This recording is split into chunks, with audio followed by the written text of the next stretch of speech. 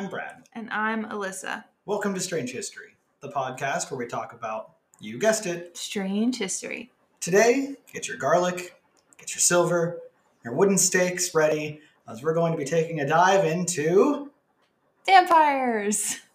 Not the sparkly ones that Alyssa's obsessed with. The original vampire, Dracula. But before we talk about him, we have to talk about the history a bit. Who inspired Count Dracula? Because this is a history podcast. We're not getting monster stories unless we're talking about the history of the monsters too. This is our first episode in our spooky history. Can we call it that? Sure. Either way, this is sort of how October will go. A man or a woman and a monster, but they'll be separate episodes instead of combined the way that this one is. So grab a blanket and a crucifix, and let's begin.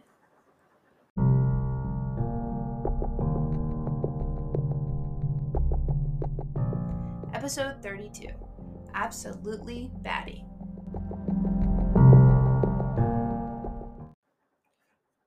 National heroes are such a fun subject. You've got Mad Jack Churchill from England. He stormed the beaches at Normandy with a sword playing bagpipes. You've got Davy Crockett, the famous hunter, frontiersman, defender of the Alamo. But most national heroes are known only in their specific nations. The few Dutch listeners we have would know the story of Daniel Boone about as much as our Canadian friends would know the story of Oda Nobunaga from Japan. This is the way things are. We don't claim to know the lives of all famous people, nor their stories and endeavors, but almost everyone knows the story of one of the most famous national heroes. He was a hero. I know nothing about this. He is actually considered the most successful ruler of this country and its first national hero. Okay. No, this man is not a scientist who cured a disease. He's not a famous scholar or a politician. At the end of the day, he's a soldier, a son, a ruler. He was also a man of many, many names, and each one you will know for different reasons, as it is said. In terms of national heroes, those of Romania are names that are surprisingly common around the world today. But we will get to this famous ruler soon. First, we should start at the start, as the best stories of us are often told. Sometime before 1395, which is such an amazing time frame, love that it's just sometime before, a baby would be born. His father was Mircea I, Prince of Wallachia. But as an illegitimate son, he had no claim on his father's throne. As punishment, I guess, he was sent to the court of Sigmundsson of Luxembourg, where he would live through his childhood. Sigmundsson took pity on the small green-eyed boy and proclaimed him Vlad II of Wallachia, and would later introduce him into the Order of the Dragon in the year 1431. So that's not just a TV show? It is not. The Order of the Dragon was basically a knighthood for high-ranking members of society, including nobles and monarchs. It was the brainchild of Sigmundsson himself years prior in 1408. He had organized his small club in the order of various Crusader-era militaristic orders. His little boys' club would lose traction after his death, but its coat of arms would still be seen on many nobles far into the future. Examples of names you could find on the roster of the Order of the Dragon include Vlad II, Prince of Wallachia, Vlad III, Prince of Wallachia, Henry V, King of England, Ferdinand I, King of Hungary, various members of the Bathory family, including the ever-charming Countess Elizabeth. After his induction into the order, Vlad II would earn his nickname of Dragul, or the Dragon, which is also the name of someone I play Fortnite with. His full and official title would be Vlad II Dracul. As time would pass, Vlad would have many sons, including his second and most famous child, Vlad III. His kids did not inherit the name of Dragul because it would be silly to call them something like Vlad's son or Dracoson. So another more Romanian name was needed. As his second son was born and lifted as a babe to the heavens, a name would be bestowed upon him that went down in history. the king of cryptids, the first and last, and the very spawn of the unholy, Vlad Tepes, also known as Vlad Dracula. Did you know that another translation of Dracula allegedly is bloodsucker? I did not. Yes, I read that while I was doing my part. Interesting. Yes. Did you know that it's actually it's like a title now? You can still find people called Dracul, which I love. Good. No, yeah, good for them. In November of 1447, Vlad II and his oldest son would be attacked and killed, and Vlad Dracula would be claimed to be the heir to the princedom of Wallachia. But fate would have other plans. His cousin, Vladislav II, would be named the leader of Wallachia by John Hunyadi, the man who had just killed Vlad's father and brother. Vlad would march into Wallachia in October 1448 and take over the country, ruling from his seat of power until Vladislav returned and forced Vlad to retreat to the safety of the Ottoman Empire. He would flee on December 7th, 1448, after less than 2 months of ruling his country. Me too. This would not be the last time he would claim his throne. Exile was incredibly boring. So boring, in fact, the man does not even come back up in history until 1452, after the nobles had denied him a place to stay on multiple occasions. Tepes decided that it was time to just go back home in force. In April, July, or August of 1456, Vlad would finally return home to Wallachia and start a bloody civil war campaign on his path back to his throne. I love that this timeline is just like sometime here, maybe. I don't know. Maybe it was this month. Sorry, I'm trying not to move you're much, fine. but the cat was making a noise and I didn't want it to be in the background. But It's okay. Did you get a cute picture of Slug? I did. We're at my mom's again. Hi, Mom. Oh my goodness, he's so cute. Which I have been saying in the episodes. Oh my god. Shame. I was supposed to say hi, Mom, in all the episodes of season 3. I'm going to go back and add it in there. Vladislav II would fall in combat, and Vlad Tepes would be now unopposed. In September, he concreted his rule by sending letters to all the nobles, informing them of his authority. So he was basically just like, I'm the captain now. Ugh. And that was the end of it. Vlad's mental state began to literally fall apart around this time as well, as he started to mass execute anyone he thought was involved in the murders of his father and brother, or who did not immediately and fully support him. Numbers are not known, but it is estimated that nearly 80,000 people would be killed by Dracula over the next few years. 20,000 of those would be killed by summary execution alone. Despite his ruthlessness, believe it or not, he was actually a very good ruler, and he would revolutionize and modernize the country very quickly by means both political, militarily, and monetarily.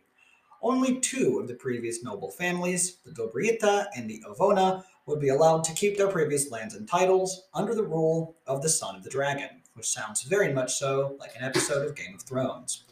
Vlad would make his customary tributes to the Sultan, and after his death, Ladislas Hunyadi would become the new Captain General of Hungary, the son of the man who had previously killed Drac's family. This is important to remember because Hunyadi hated the Vlad family and would almost instantly accuse Vlad Dracula of having no desire to be faithful to the King of Hungary and would send letters to all of his enemies, trying to convince them to rally against Vlad outright and support Dan III as the real heir to the Wallachian people. The King of Hungary would eventually have Hunyadi executed, leading his family and friends to host a full revolt against the Hungarian throne. Vlad would take full advantage of this chaos by allying himself with Stephen of Moldova to secure that throne. He would raid several villages around Transylvania, Brasov, and Sibiu, and according to the Germanic tribes in the area, he and his troops would kidnap many men, women, and children. He would return them to Wallachia and would have them impaled on wooden stakes around his property. This is believed to be the first instance of him doing so, and one of the many reasons why he would eventually go on to earn the nickname Vlad the Impaler. Hunyadi's younger brother Matthias would be elected King of Hungary in late January 1458 and ordered the nobles to just get along with Dracula. He had already styled himself as the leader of all of Wallachia, which was absolutely true. He had taken possession of each and every fiefdom around Wallachia and was considered by her people to be their real ruler, even if they were supposed to be under the rule of the Hungarian king. A few trade disputes would pop up between Vlad and the Saxons when he refused to allow traders into Wallachia, forcing them to sell their goods at all of the borders for quote unquote fair prices. Oh no. In May of that year, tensions would continue to rise as the result of a trade embargo. Can you imagine getting mad that someone's like just making you not be a piece of shit? Right? This would come to a head in January of 1459 when a group of Saxon merchants reclaimed and then refused to repay an order of steel that had been shipped into the country. So basically, they just stole some guy's steel and then refused to pay him for it. Vlad was a reasonable man, and he ransacked and tortured the traders after kidnapping them, taking them deep into Wallachia, and impaling and burning every single one of them. 41 people, including women and children, would lose their lives during this little torture session, further adding to the bodies previously collected by Vlad. Outraged at this news, King Matthias would send Dan III into Wallachia with orders to kill Vlad by any means necessary, and he was named the true leader of Wallachia. Dan III would happily agree to kill the evil man and would break the borders of Wallachia a year later in 1460. Months of warfare would lead to the defeat and execution of Dan III in April of that year at the hands of Dracula himself. As punishment for standing against him, Vlad would invade Transylvania a second time, burning and destroying the suburbs of the city of Breslau. To solidify his stance as he who shall not be fucked with, Vlad the Impaler would, as his name suggests, order the impalement of every man, woman, and child who lived in the city, or who were captured over the previous few months, further adding to the death toll of his brutal reign. In August, he would decide to further punish the supporters of the late Dan III by ordering attacks on villages and Almans. While off warring and running around during this years-long revenge plot, something important was forgotten. After what is suggested to be 3 years of not sending tributes to the Sultan, eventually the Ottoman Empire would become upset at Vlad Tepes for his lack of support and faith in their cause. An envoy would be sent to Wallachia to inform Vlad to come to Constantinople to plead his case and explain why he hadn't been sending money. And Vlad would find out from a spy that there were orders to capture and execute him as soon as he crossed the Danube River. After learning about the trickery of the Sultan, Vlad would have his messengers captured and executed. After their death, he and his troops would break into the fortress of, I cannot pronounce this word, Kairugu? Sure, and would send a letter of military action to King Matthias, informing him of the war and the deaths of 2,800 people so far. I am so sorry. 23,800 people so far. Vlad begged for military aid, citing this as a holy war between Christendom and Islam, and tensions had already unfortunately become so high that the request would simply be ignored. The Sultan, Mehmed II, would raise an army of 150,000 to march on Vlad and Wallachia, and would publicly declare his support for Radu, Vlad's brother, as the true ruler of the country. The only army larger than this one in the entire world was that occupied Constantinople, and the public declaration was proof that this was nothing more than removing Vlad as ruler than anything else. Outnumbered and outgunned by the 4th of June, 1462, Vlad would adopt a scorched earth policy as his troops retreated towards Targovista. Around the 16th of the month, Vlad and several of his troops raided the Sultan's camp in an attempt to capture or kill him, as this would break the morale of the Ottoman troops. The attack would fail, he burned down the wrong tents, and Vlad and his troops would retreat yet again, ravishing Targovista in their retreat. The Sultan would enter the city at the end of the month and find a horrifying sight. 20,000 men, women, and children dead, impaled on spikes, babies lashed to their dead mothers, and birds nesting in their entrails. The Sultan was thirsty, though. His troops hadn't had any water for months, and it was a very hot summer, so they just retreated and left Wallachia. Vlad would flee the field with his remaining troops, and twice over the next few months would come face to face against his brother Radu. Vlad would win each and every engagement, but every time he won, more and more of his own troops would defect to his brother's side, eventually forcing him to organize a full retreat to the Carpathian Mountains in an attempt to convince King Matthias to give him support to reclaim his throne. Matthias's own council would suggest supporting Radu due to the violent actions of his older brother, and all noble families who supported Radu would have their names and privileges reinstated as a result. Commercial trade would resume, and a sum of 15,000 ducats would be paid to each family as a form of compensation for their lost wages. Ducats were phased out mostly in the early 1700s, so I had to work really, really hard for this adjustment. A ducat was 99.57% pure gold, each coin weighing in at 3.5 ounces. If USD inflation and current prices of gold are used to make it a sum in standard USD, then one ducat coin today would be worth $138.72, which means that each family that supported Radu would get a total sum of $2,080,800 as a reward. Wow. Jesus. Could you imagine just like voting for the president? Because that's basically all this was, and somebody being like, yeah, here's $2 million. I would be continuing to vote. Yes, same. Matthias would organize a meeting with Vlad, and the talks would last for several weeks. However, Matthias had refused to mobilize against the Ottoman Empire. As peace talks broke down, he would order one of his knights to capture Vlad near the city of Rukar. In an attempt to explain the imprisonment of Dracula to Pope Pius II, Matthias would produce 3 letters said to be wrote by Vlad Dracula himself, and all addressed to different members of the royalty, begging for support and offering his own if they were to support him.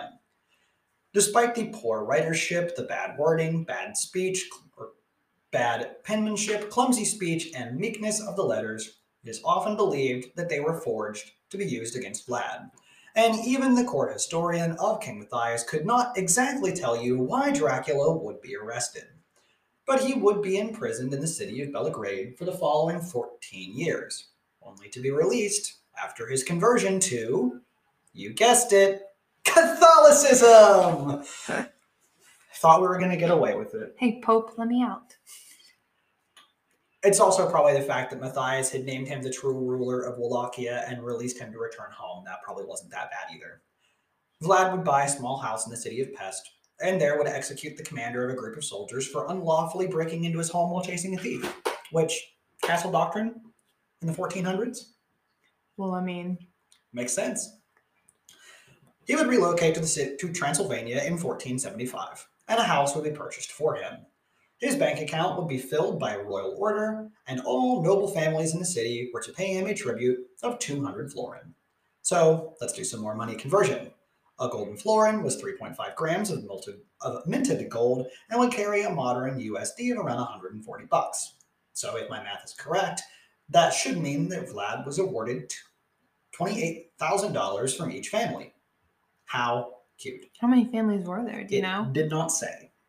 So it could just be $28,000, but it could be much, much more. Right. It could be 100 families. And right. It would be 2 million. Right. Again.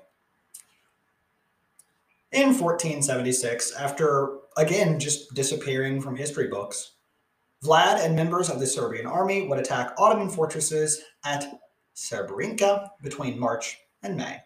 During this campaign, referred to as the Bosnian Campaign, Vlad would resort to his old tactics of mass executions, drawing yet again the ire of the people. Mehmed II, the Sultan, would order a full war against Vlad, his friends, and for some reason just the entire country of Moldova. Well, it's kind of small. Vlad Tepes and a man named Stefan Bathory would force the sieges of the Ottomans to a full stop due to the unexpected alliance of Hungary and Vlad, who would go on to be crowned ruler of Wallachia again in November 26th of 1476, after he and Bathory successfully reclaimed the city of Targovishta from the Ottoman Empire. Vlad the Impaler's third reign would be very short-lived, though. He and his retinue of 2,000 would be ambushed and massacred to the man by a group of 4,000 Turks. There are, however, several different accounts as to exactly how Vlad himself had been killed. One report stated that he was attacked by an assassin in his camp.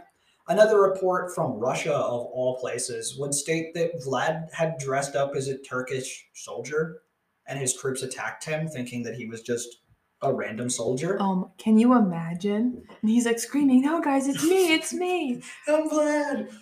Regardless, though, his body would be completely and totally defiled, his head removed and sent back to Mehmed II and placed on a high stake in the city of Constantinople. According to locals, to this very day, dun, dun, dun, the damaged headless corpse was found deep in the marshlands by local monks. It's interesting that they cut his head off. It really is. Because I'll bring that back up. Cool. To add to the mystery, nobody knows where the hell he's buried. Like, there's no grave at all. There have been numerous ideas so far, but no official remains have ever been found.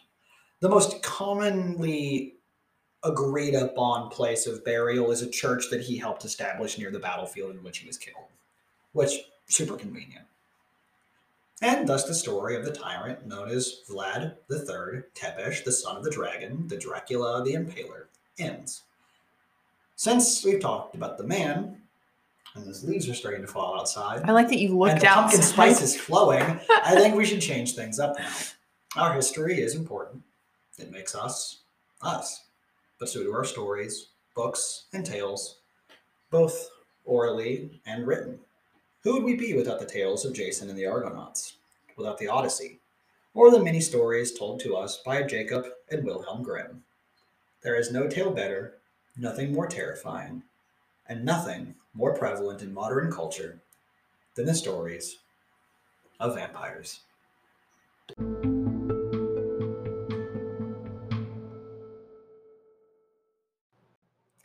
Before I talk about the monster, I want to talk about the man behind the monster. Abraham Stoker was born on November 8th, 1847 in Dublin, Ireland. Bram was actually a really sick child who spent a lot of time in bed being cared for by his mother.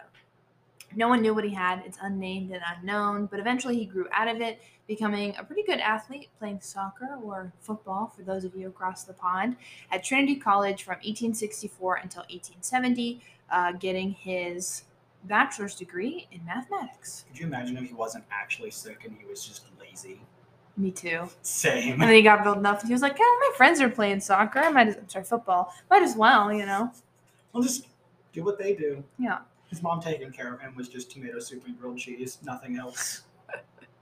When he was in college, he worked as a civil servant at Dublin Castle, and he actually continued to do so for 10 years, even after graduating. He also worked part-time as a freelance journalist and a drama critic for the Dublin Evening Mail.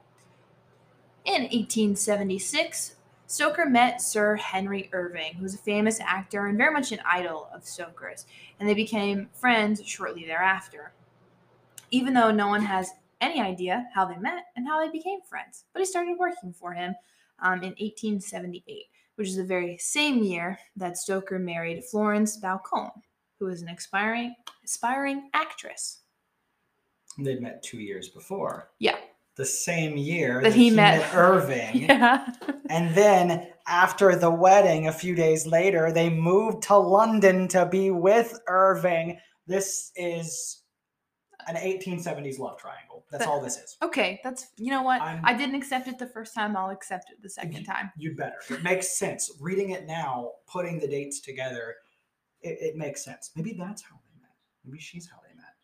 Maybe. She might have been. Anyway, in 1879, Stoker published his first book, The Duties of Clerks of Petty Sessions in Ireland, which is a handbook in legal administration. So boring. Very much so. But that same year, in December, they welcomed their son, Noel, into the world. And I love that. I think that's such a cute name. I'd name a kid Noel. But then I think of Noel, I can't think of his last name right now. The comedian. Do you know who I'm talking about? Not off the top of my head. Oh my god. You ever seen the British Bake Off? No. He's one of the hosts. The Mighty Boosh.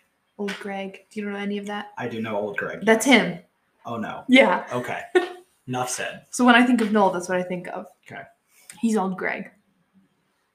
Anyway, while they were living in London, Stoker wrote a lot of novels and short stories, and he started getting more into fiction, and then he published his first fiction romance novel, The Snake's Pass, in in 1890. 7 years later, he would go on to write his biggest hit, Dracula. So, legal handbook to smut to Twilight with less plot points. No, Dracula has there's a larger plot here at play. Listening to the synopsis from the last time. I know, and now I have to summarize again. If I have to do this a third time, we're not posting this. Okay. I'm done. It'll just be about Vlad, and that's it. Okay. So, if you haven't read it, which I haven't, and I highly doubt I'm going to because I start books and I don't finish them, Dracula is more like a journal style. So it's different perspectives from different characters as sort of journal and diary entries, as well as like newspaper articles. Frankenstein by Mary Shelley is written in sort of a similar manner. So we have a few different characters, mostly the main ones: Jonathan Harkin, Wilhelmina, also known as Mina Murray, who eventually becomes a Harker. She marries Jonathan, Dr. John Jack Seward, and Lucy Westenra. So Lucy and Mina are BFFs. Jonathan Harker is like a real estate guy. It's the best way I can explain it. He goes to this castle to sort of assess it in a real estate way, and meets Count Dracula. And he's like, you're a little off. So he's kind of uncomfortable. He stays there for quite a long time, and he's, writing letters back to his wife and stuff, or fiance at the time, and she's a bit concerned. Eventually, Jonathan gets attacked by these 3 female vampires who are living in this castle, and Dracula saves him and is like, no, he's mine. You can't have him. And they're like, fine. And he's like, oh my God, you're a vampire? Yeah. So he goes home. Eventually, him and Mina get married, and Dracula is sort of perusing around England, causing havoc. Some of that havoc goes to Lucy Westenra. She happened to be Mina's best friend. And Lucy was found really, really ill with 2 little bite marks on her neck. Just two little red dots right there. So that's where we get that from. Forgot that in the first part. They take her back home and take care of her like she's sick. Dr. Seward and another gentleman who were like potential lovers of Lucy, who she picked somebody else over, take care of her, fill her room with garlic, and she starts to get better. Lucy's mom is like, great, my daughter's getting better, and so she takes all the garlic out, which just makes her worse. Eventually, she gets attacked by a wolf or a dog or something and dies. But she doesn't die. She comes back as a vampire. Dr. Seward finds her in a cemetery feeding on somebody and is like, oh, she's a vampire. And then he gets everybody together and he's like, come to the cemetery, see that she's a vampire. And they do. And they're like, oh, we got to kill her. So they stake her hard, chop her head off, and fill her mouth with garlic. They realize that Dracula is the issue, and they're like, all right, we got to get rid of him. So they all sort of band together. Mina eventually gets bitten, and she gets killed by this group. Jonathan Harker kills Dracula and ends up dying himself in the process, with Dr. Seward and the other gentlemen sort of moving on and living on with their lives after Dracula's gone. And that's a basic summary. Probably much worse than the first time. So before he began writing Dracula, he was actually Stoker was visiting a small town called Whitby in England in 1890. This is where he met Armand Vanbury, who was a Hungarian Jewish traveler and writer who told Stoker all these dark tales of the Carpathian Mountains, which is where Vlad eventually went. But we don't know if that's true. According to Dr. Elizabeth Miller, a main authority and professor on Bram Stoker and his life, this meeting didn't happen this way. She states that Vanbury spoke very loudly against Russian aggression, but he never actually mentioned the evil, terrible tales of Dracula. Stoker spent a large majority of his life actually researching vampire stories, ancient lore, civil and East European folklore as well. In 1972, more rumors of Dracula's origins were sort of spread. in a book called In Search of Dracula by Radu Florescu and Raymond McNally, they claim that the Count in Stoker's novels is based on Vlad III Dracula. But Dr. Miller says that Stoker just borrowed the name and was very much influenced by random pieces of information in Romanian history.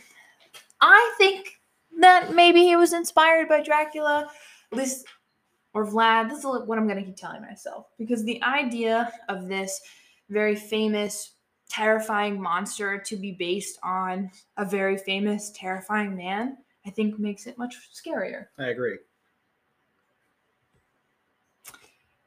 So I'm going to keep my belief of Dracula was based on Vlad, because that's what I was taught in school.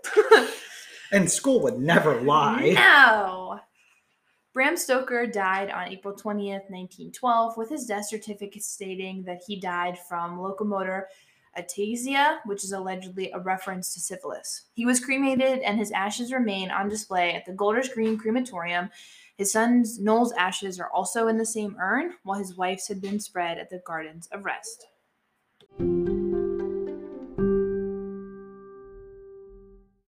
Harmon, I just love your mustache, man. It is so defined. You look so mature with that. Thanks, man. Upkeep is a bit of a struggle, but I do it for the vibes. Upkeep? You know, I actually have some stuff that can help with that. Have you heard of the beard struggle? Oh, you mean the thing I deal with every day? No, the company. The Beard Struggle is a company dedicated to the growth and preservation of beards. They offer a long range of products from oils and balms to butters, shampoos, heated brushes, and even growth supplements. That hit wasn't in the script, but that does sound wonderful. But conditions, rollers, cologne. Brad, go check out all the cool stuff over on thebeardstruggle.com and use coupon code STRANGE at checkout for 15% off your order. 15% with the code STRANGE? I do like saving. Once more, that's thebeardstruggle.com and apply coupon code STRANGE at checkout for 15%. That's code STRANGE. Build yourself a better, stronger beard.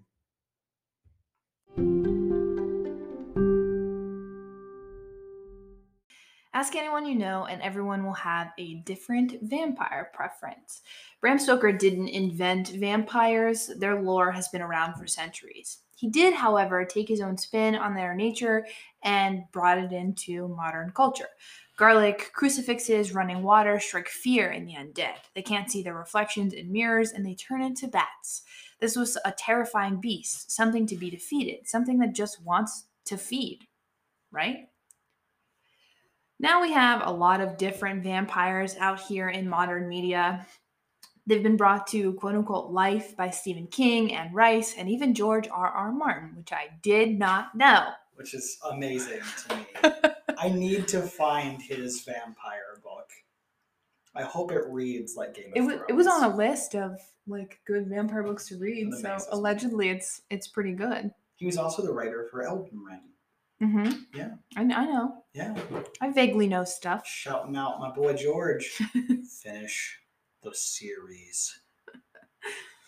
We, of course, also have all of the young adult adaptations of vampires. Of course. I had to talk about it. I had to bring it up. The famed Twilight vampires who sparkle like diamonds in sunlight, have marble-hard skin, and the ability to survive solely on animal blood, with their eyes changing color to match what kind of blood they drink.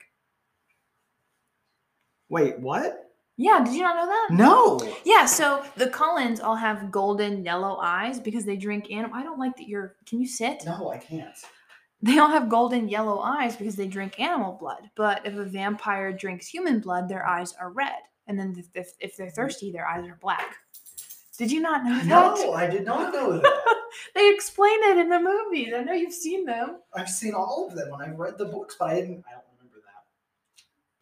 Yeah, that's like a key plot point. I've not touched them since I was in middle school, so... Can't relate. I'm in the Twilight Renaissance. I reread Twilight in 2020, started New Moon, and was like, ugh. And then started fan fiction and haven't stopped since. There's also the Vampire Diaries vampires, which I've never seen the show. I've never read the books. I've seen like the first episode. One of my friends made me watch it. It's not for me. But have this like jewelry that they've had, some of the vampires in this series, that they've had specially made for them by, I guess, a witch or something. I don't know. That keeps them safe from the sun. So if they're wearing that piece of jewelry, they can just go out and look like people. Impressive. Very much so. You got Blade. Blade has vampires. Yes. Skyrim has vampires. Did not know that. You didn't know that. I played like an hour of the game, and an hour is just you sitting in that fucking cart. You're awake finally, whatever the fuck they say to you. Yeah, there's... I made a Khajiit, and I moved on with my life. Yeah, there's like 2 different subspecies of vampires in the Elder Scrolls series. One that can infect you with vampirism by biting, and one just by being around them. There's like a whole lore. Just being in the same room. Yeah. There's like a whole lore behind how you become a vampire and how you cure it. It is super in depth, actually. That's actually really kind of funny. In the Crave series by Tracy Wolff, it's a young adult series. Their vampires can either be made or be born. And they just drink blood. In The Sims, we're talking about video games. In The Sims, they have vampires. I'm talking about Sims 4 because I know the other ones are a bit different. They don't drink blood, they drink plasma. Interesting. Interesting. I think it's just because it's a game that's more Yeah. like, it's not really kid friendly, but more like family friendly. So they drink plasma. And you can either drink it out of another sim or grow plasma fruits and like make juice pouches of plasma. That's a And Yeah. You know, in Hotel Transylvania, Vlad owns his own hotel. What? We completely forgot Buffy the Vampire Slayer. It's in the damn name. Oh shit. I never watched it. It's not part of my childhood. I never watched I was it a either. bit young. Also, True Blood. I wrote this down. True Blood. The vampires burn in the sun, can be killed with a stake, and they drink synthetic blood. We forgot about the homie. Holy shit. Nosferatu. Nosferatu.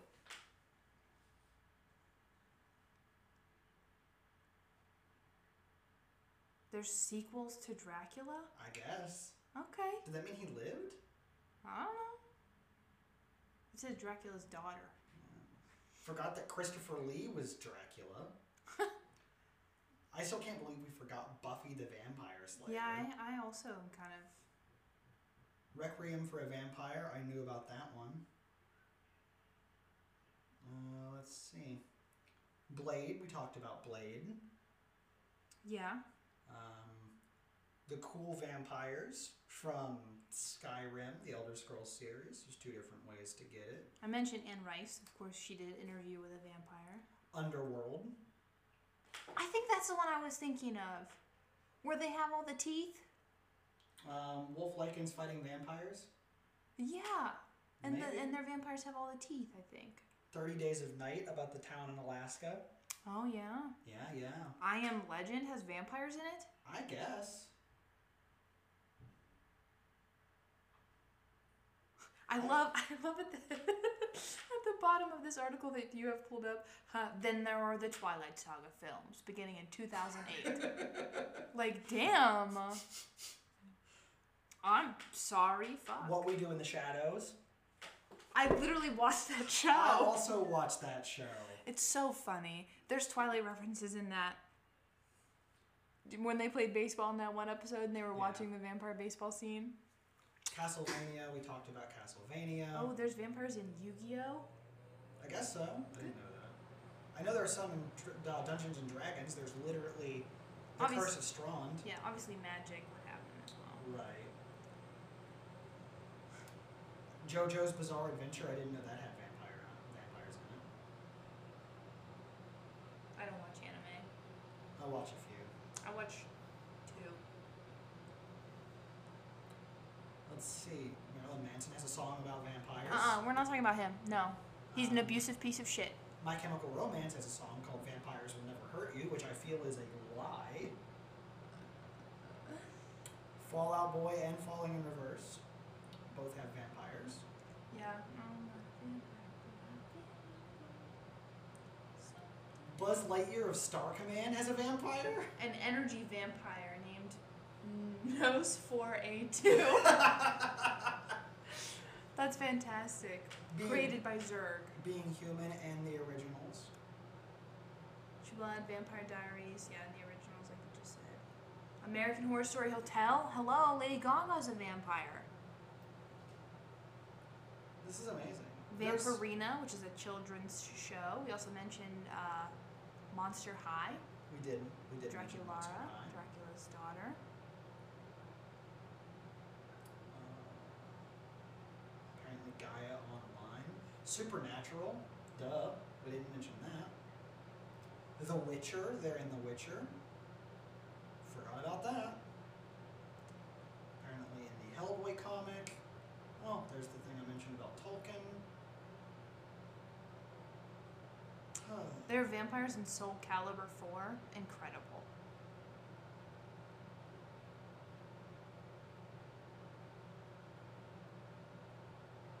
What? Oh, okay. Ace Combat 6 is like a plane game where you just fly around and shoot stuff. And I was very confused why it was on this list. Just because they have a plane named Nosferatu. Yeah, I guess so. Interesting. Well, we've talked about vampires and vampire media and all the different kinds. What is your favorite kind? Thinking back on it and then remembering about all the different things that we've already discussed. We've had to redo this. I'm going to change from Van Helsing because I completely and totally forgot about the I'm drawing a total blank. Now I gotta scroll back up and find it. Where is it? I totally forgot about the vampires that were in. Where? Come on. It's here somewhere. I'm not going to remember it until I see it.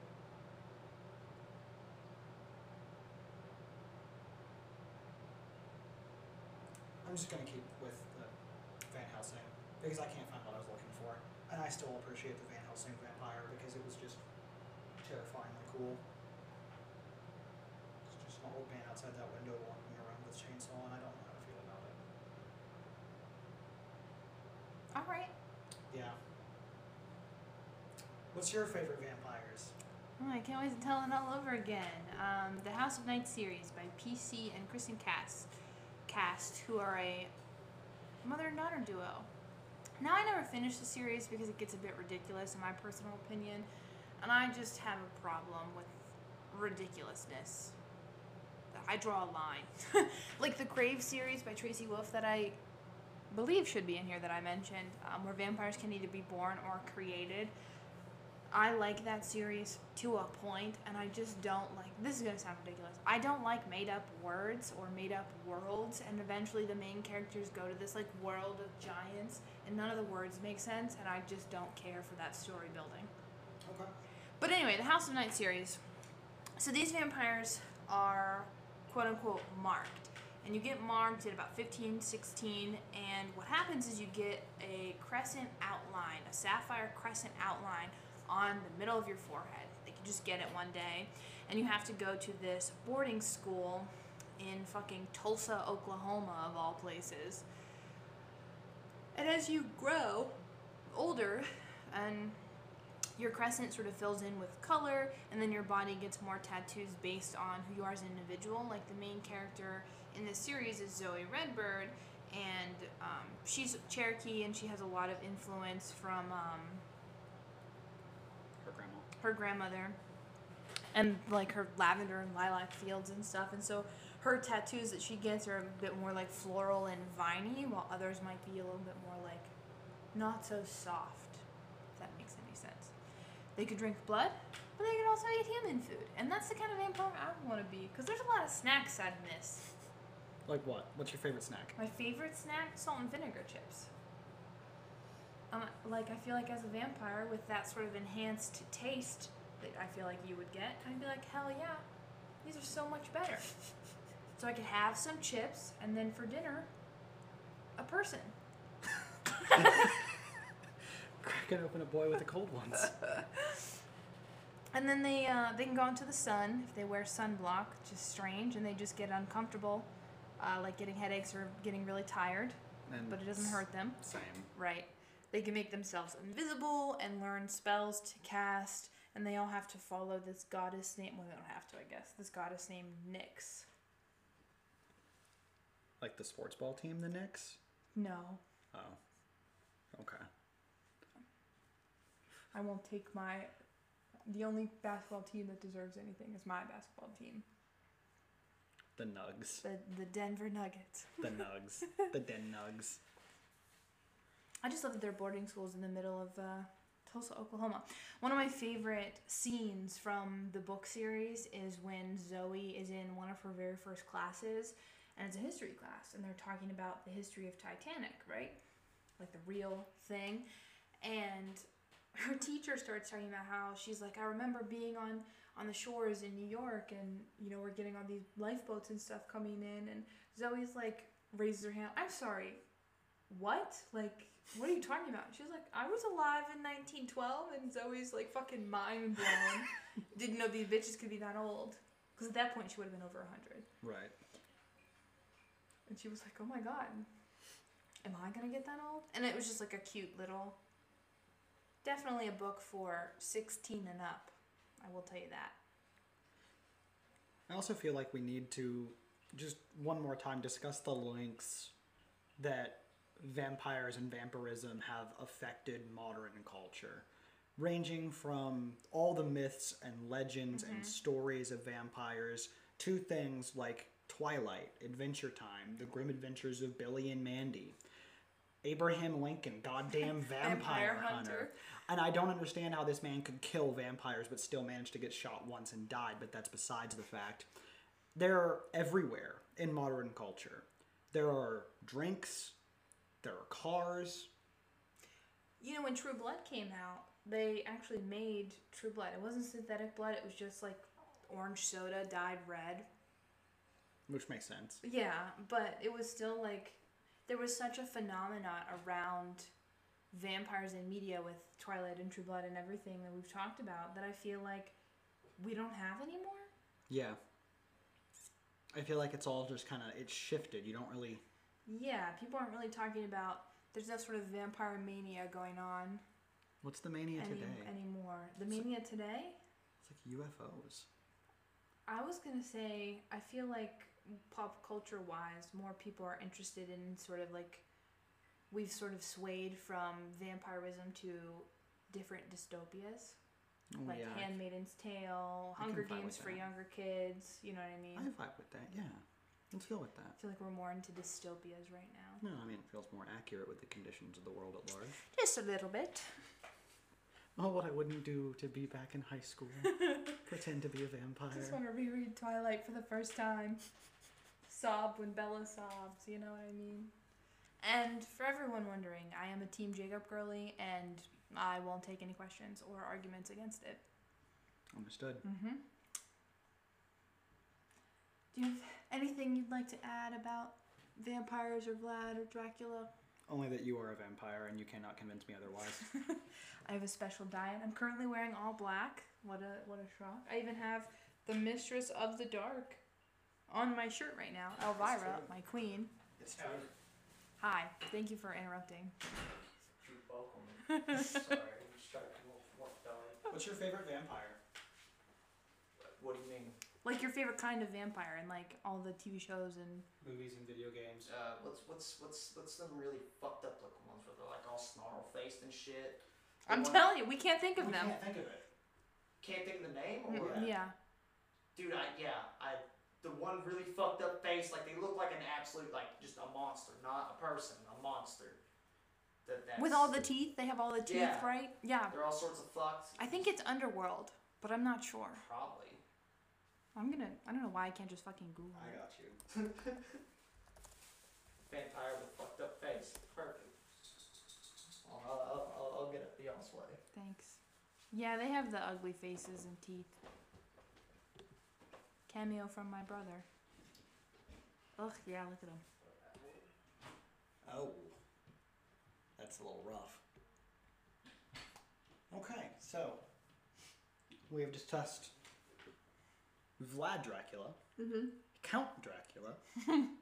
At one point in time, you mentioned Count Chocula. Count Chocula, yes. So we Redbird's favorite food. We've discussed a variety of different types of vampires in modern culture, from movies and television shows to video games and books. What else is there? The original. The original? The only one that matters. Ah. Count Von Count. I didn't know he had a full name. You didn't know he had a full name? No, I didn't really watch Sesame Street. Oh, I grew up on that. I watched Clifford mostly. Yeah. Count Von Count. Count. How fun. He's a mysterious but friendly vampire-like Muppet on Sesame Street. He's meant to parody Bela Lugosi's portray of Count Dracula. Oh, I'm on muppet.fandom.com. Don't you fret.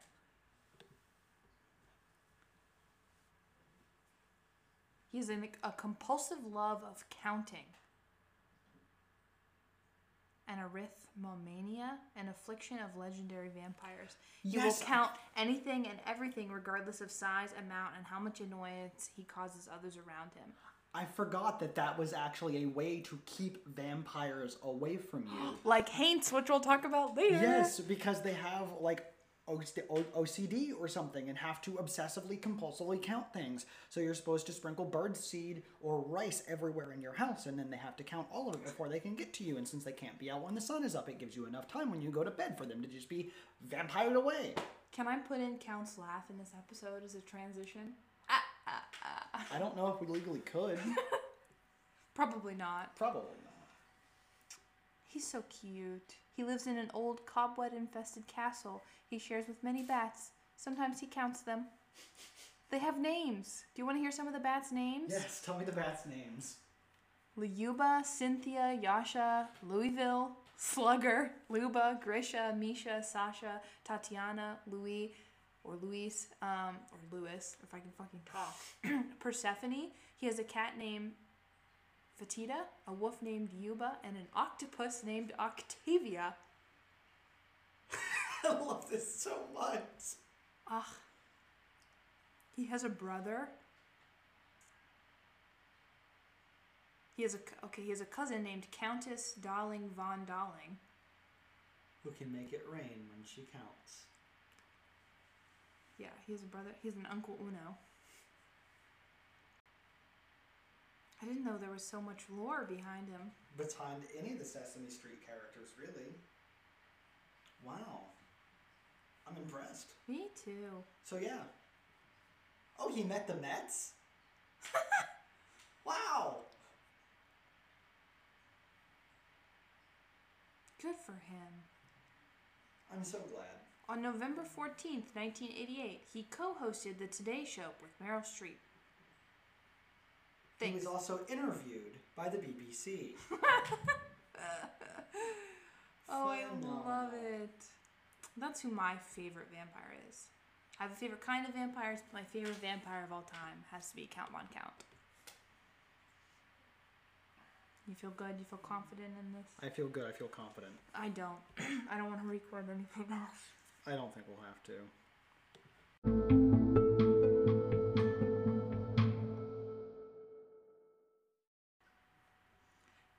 Today is September 30th, 2022. And we've got 4 different todays in histories for you. In 1846, anesthetic ether was used for the first time by Dr. William Morton, an American dentist, while extracting a tooth. And we are so thankful for modern-day painkillers. In 1946, 22 Nazi leaders were found guilty at the Nuremberg trials and sentenced to death as they should be. In 1954, the first nuclear submarine was commissioned by the U.S. Navy, named the USS Nautilus. I figured you'd like that. I do. I was like, oh, that's kind of a boat. What is a boat? In the It's military. a ship, but Well, same thing. technically it's a submarine. They go under the water. Did you know there are more... What? There are more planes in the ocean than submarines in the sky, and I'll see myself out now. I'd hope.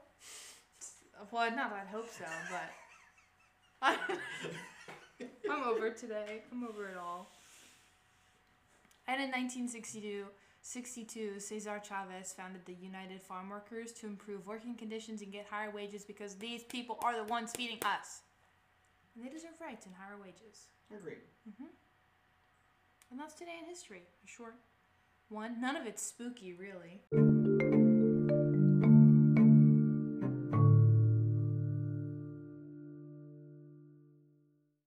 Thank you so much for tuning into this week's episode of Strange History.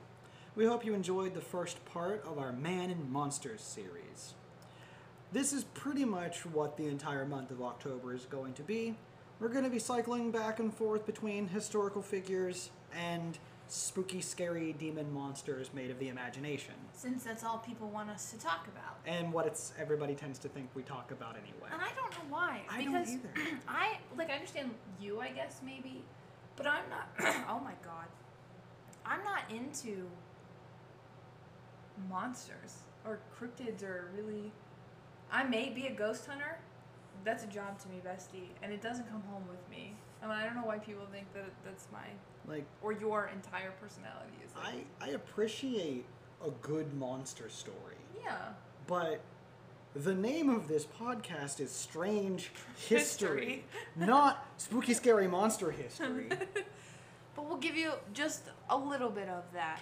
Only in October. Only in October. You're not getting any monster stories once Halloween comes and goes. When I take my costume off at the last day of October, it's done. We're going to go back. We're going to talk about other cool history stuff. We're going to talk about turkeys. We're going to talk about Christmas. We're going to talk about conquistadors. We're going to talk about how Henry Ford is the man responsible for the 5-day-a-week, 8-hour-a-day workday. Fuck that, man. I'm tired of it. We're going to discuss all kinds of cool stuff. Maybe not all this season, but we do have a lot of really cool stuff coming. Alyssa looks terrified now. I don't like that you've spoiled the conquistadors. I'm kidding. It wasn't a spoiler. I didn't say when it was going to be. Yeah. We can push it back to next season now. Because it's... I'm kidding. That's the episode I picked. And there's going to be an episode coming out on my birthday. I got to use my degree somehow. I would argue it will be our birthday, since we are born less than 24 hours apart. No, nuh-uh. What time were you born? 9 p.m., but you were born a year before me. 24 hours and a year and a day. No, it was 364 days. Or is it 66? I don't know. You said you were born It's 64. You said you were born at 9 p.m.? 9:20 p.m. to be specific. You're not going to believe this. No. I was born at 9 a.m. So 12 hours. This is disastrous. This is horrifying. That's so funny. You Anyway. You can be sure to follow us on Spotify, Apple Podcast, Google Pods, Amazon. There's a lot of other really cool places that you can follow us on as well. And I totally forgot to put in the outro because this has been a shit show of an episode. To follow us on Facebook and Twitter at Strange4History. Follow us latest updates and all the spooky stuff that we're getting ready to be doing. All the cool random fun facts that I post. Uh-huh. And... Oh, did I interrupt you getting a chance to say No, it? that's your line. Oh, it is? You always say that. No, we take turns. You said this one last time, so that's on you.